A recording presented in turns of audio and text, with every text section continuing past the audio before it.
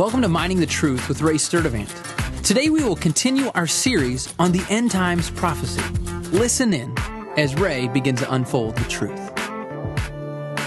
Hi, I'm Ray Sturdivant. We're studying the end times, and today we'll look at symbolism used in the passages about the end times. You know, there's a lot of symbolism used in end time passages that can make the study very confusing. Usually, once the meaning of the symbolism is understood, the passages come alive with meaning. We'll look at some of the major symbols and their meaning. What do the waters represent that are found in many end times passages? Well, the waters or seas represent large populations of people throughout Scripture. This is also true when it gets to end time passages. But some passages could even be richer in meaning beyond just this analogy. But let's first look at Revelation 17.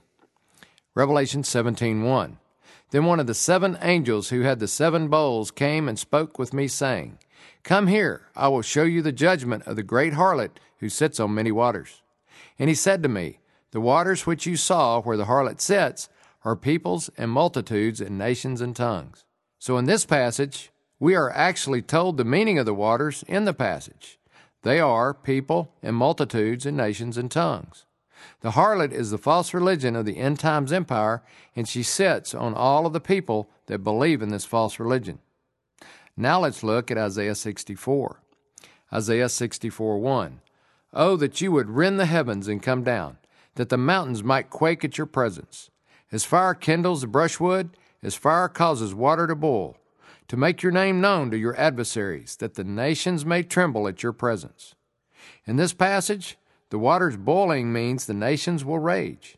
Jesus will come back to fight for Israel, and his presence will make the nations boil with anger against him, but they will also tremble at his power.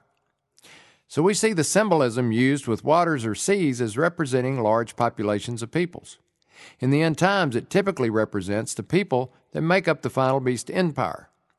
Yet in the following passage, I believe the meaning goes even further. We'll deal with this passage in detail in the future to explain its full meaning, but for now, let's just look at the symbolism of the sea in this passage. Revelation 13:1. And the dragon stood on the sand of the seashore. Then I saw a beast coming up out of the sea, having 10 horns and 7 heads, and on his horns were 10 diadems, and on his heads were blasphemous names. In this passage, Satan is the dragon who is standing on the sand of the seashore. The sand in this passage could represent people, and Satan is standing on the sand, which represents the mass of people under his control. He watches the beast, which represents the demonic empire that he inspires, and it comes up out of the sea. This could be the sea of people that make up this empire, but it could also represent the abyss that the beast comes up out of in Revelation 17:8. In this case, the sea would represent the jail cell called the abyss that the beast has been locked up in until he's released in the end time. I'm Ray Sturdivant, Mining the Truth.